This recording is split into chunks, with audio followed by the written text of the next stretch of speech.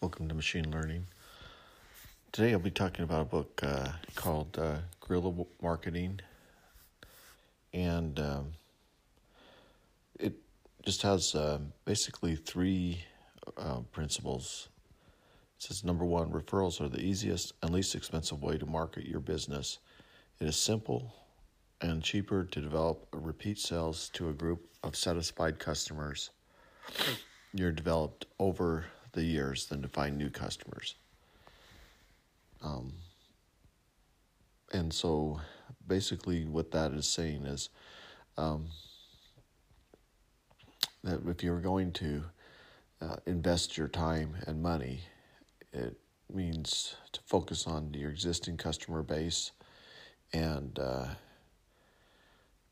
make sure that it develops into repeat sales and you keep that group of customers satisfied. He says the best guerrilla marketers spend 60% of their time and energy selling to their existing customers. 60% of their time and energy selling to their existing customers. And then number three, customers expect top-notch performance. And four, focus on building the business by word of mouth from satisfied customers. Now that makes sense. So that's the basis of guerrilla marketing, is to focus on building business by word of mouth. And that would go contrary to a lot of ways that companies are investing their money. They're spending money into Google ads. They're investing money into Facebook ads. But if you want to build your business, you focus in 60% of your time and energy selling to your existing customers and making sure that they're satisfied, and then building your business up from word of mouth. And so they will refer their customers to you, and you will prosper by their referrals. And that's very contrary to the way our internet advertisement culture is promoting small businesses, where the idea behind small businesses in that sense would be to invest heavy into internet advertisements, and you're spending lots of money trying to gain a new customer. But if you think about how referrals work, it makes sense that to advertise with existing customers, put the money there.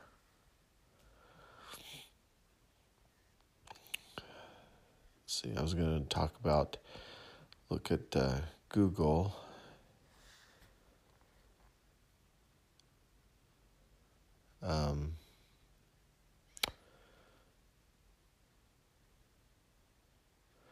There was another book Google put out, and that book was called Google didn't put this out, but there was another book called Growing Your Business with Google. So in that book, the author says, a sustainable differentiator is a differentiator that continuously leverages even after your competition realizes how smart you are. So a sustainable differentiator, meaning what makes you different from your competition, it continues to leverage even when competition realizes how smart you are. Can you describe your business in 10 words or less? And if you think about it, that's going to be roughly how many words you're going to see on a Google Word ad. And so you would have to reduce your focus of your company down into 10 words. It says try framing your products or services in terms of problem-solving pairing. So problem and solution. So you would have, what is the problem? What's the solution? Okay, maybe the problem is low maintenance floors. Solution is a type of cement that gives a smooth finish. Maybe a problem is insulation or a low-cost foam insulation that's fast to put on the wall and cheap. Solution would be maybe foam insulation. So that you want to reduce your products or services into in terms of problem and solution pairing. You want to gain customers and not traffic. It's interesting because we just said that the best way in guerrilla marketing, the best way to get a customer is by word of mouth. And here, you're playing numbers where you're investing large amounts of money into buying advertisement, and the advertisement will draw in certain number of clicks to your company, and they will then see your products and services in terms of problems and solutions, and hopefully then by identifying these problem solutions, so the customer then will identify your company as a company that can solve their problem. Bandwidth costs money, and charges are based on the volume of bandwidth used by your site. Every customer should be potential customer. The key to attracting new customers is to offer enticements that are thematically relevant. And when in the previous podcast I talked about customer churn, and one of the keys to preventing loss of customers is to identify offers or enticements that would be the right price and services for that sector of customers that are leaving. So in the case with media, one was suggestion was to look at what T-Mobile was doing with the free streaming. So they're playing on the COVID with the high amounts of binge watching on streaming media, and then providing plans that are month to month with free streaming to keep the millennials active in making purchases with their products for mobile devices. So it solves a problem. Problem is that their people have more time because they're not working to watch larger amounts of media. Solution is to provide free media streaming. Also, it's interesting that pay month by month or pay-as-you-go phone devices are not offering free internet service, because those streaming and free and no internet are major factors for reasons for customer churn in the telco scenario. Okay, there's 6 questions that are suggested that you ask you about your company. 1, what is your key service or products you're offering? 2, how much competition do you have in your segment? 3, how does your company differentiate itself from competition? 4, how would your customers explain what differentiates your company from your competition? 5, what kind of barriers to entry are there in your segment? And 6, how sustainable are your different differentiators?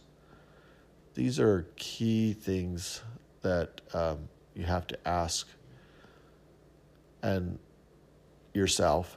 And then as your customers get to know your business and what you do, then they become a defense in terms of the differentiator factor between yourself and your competition. And those differentiators become well defined, and that allows you to leverage those differentiators and continue to gain momentum against your competition. And so that was Google's logic for why to invest in online business is if you can create a sustainable differentiator based on thematic application to customers. And so the idea is to identify and well define your products and services in such a way that branding, when it goes to the customer or a larger customer base, becomes appealing, and you position yourself into the minds of those new customers as the person that provides certain problem solution pairings.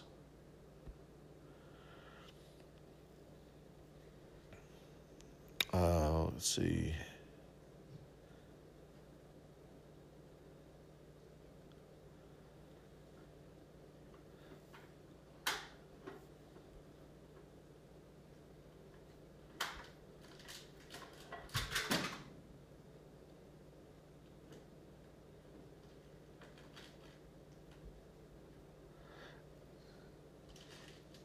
So, how did Google, which started its inception with the name Backup, unseat the established leaders, companies like Yahoo, MSN, Lycos, and Alta Vista? And the answer is that they provided content that was more relevant to the customer. And how did they know what the most relevant information was? Is they looked at popularity. And also in their page ranking, it was also popularity, but also keywords, searching, and relevance to the questions that people were asking on the internet.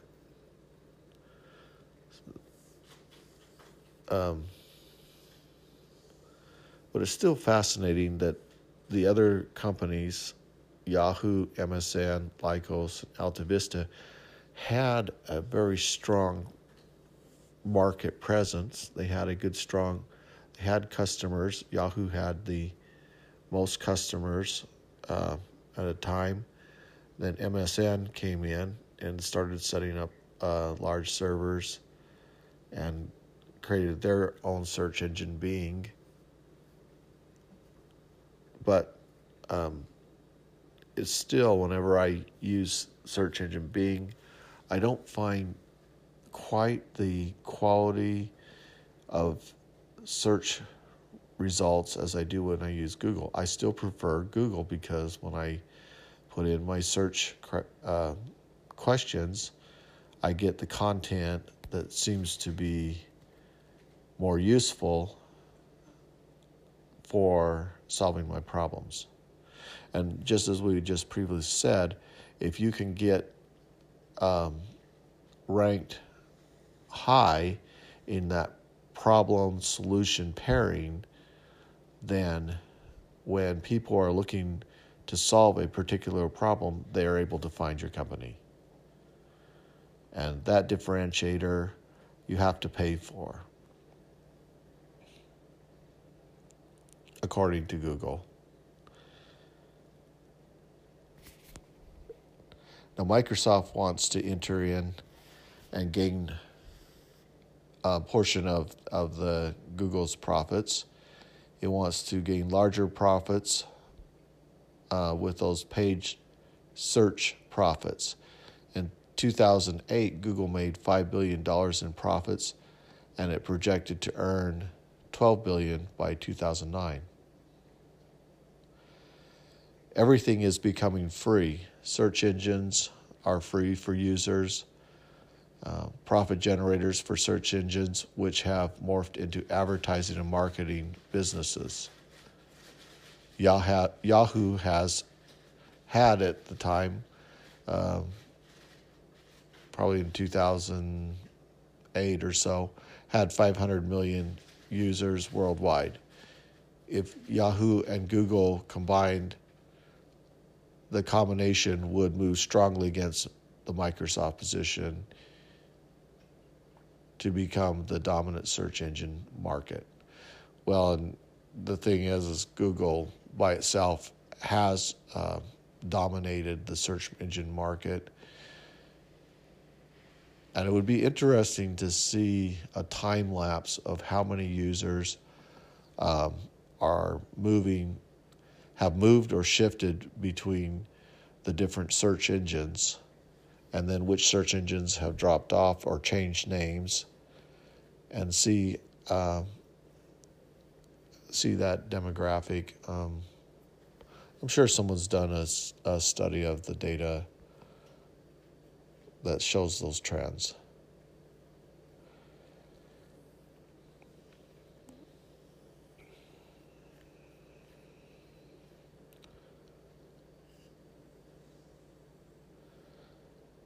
You might ask, well, what happened to Yahoo's search engine? And I think in some ways there was a lot of disappointments that may have caused the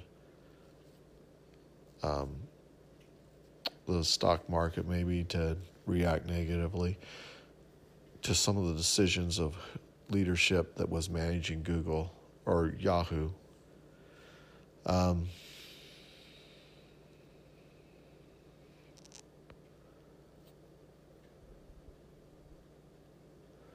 Well, I think that's all I want to talk about Google on.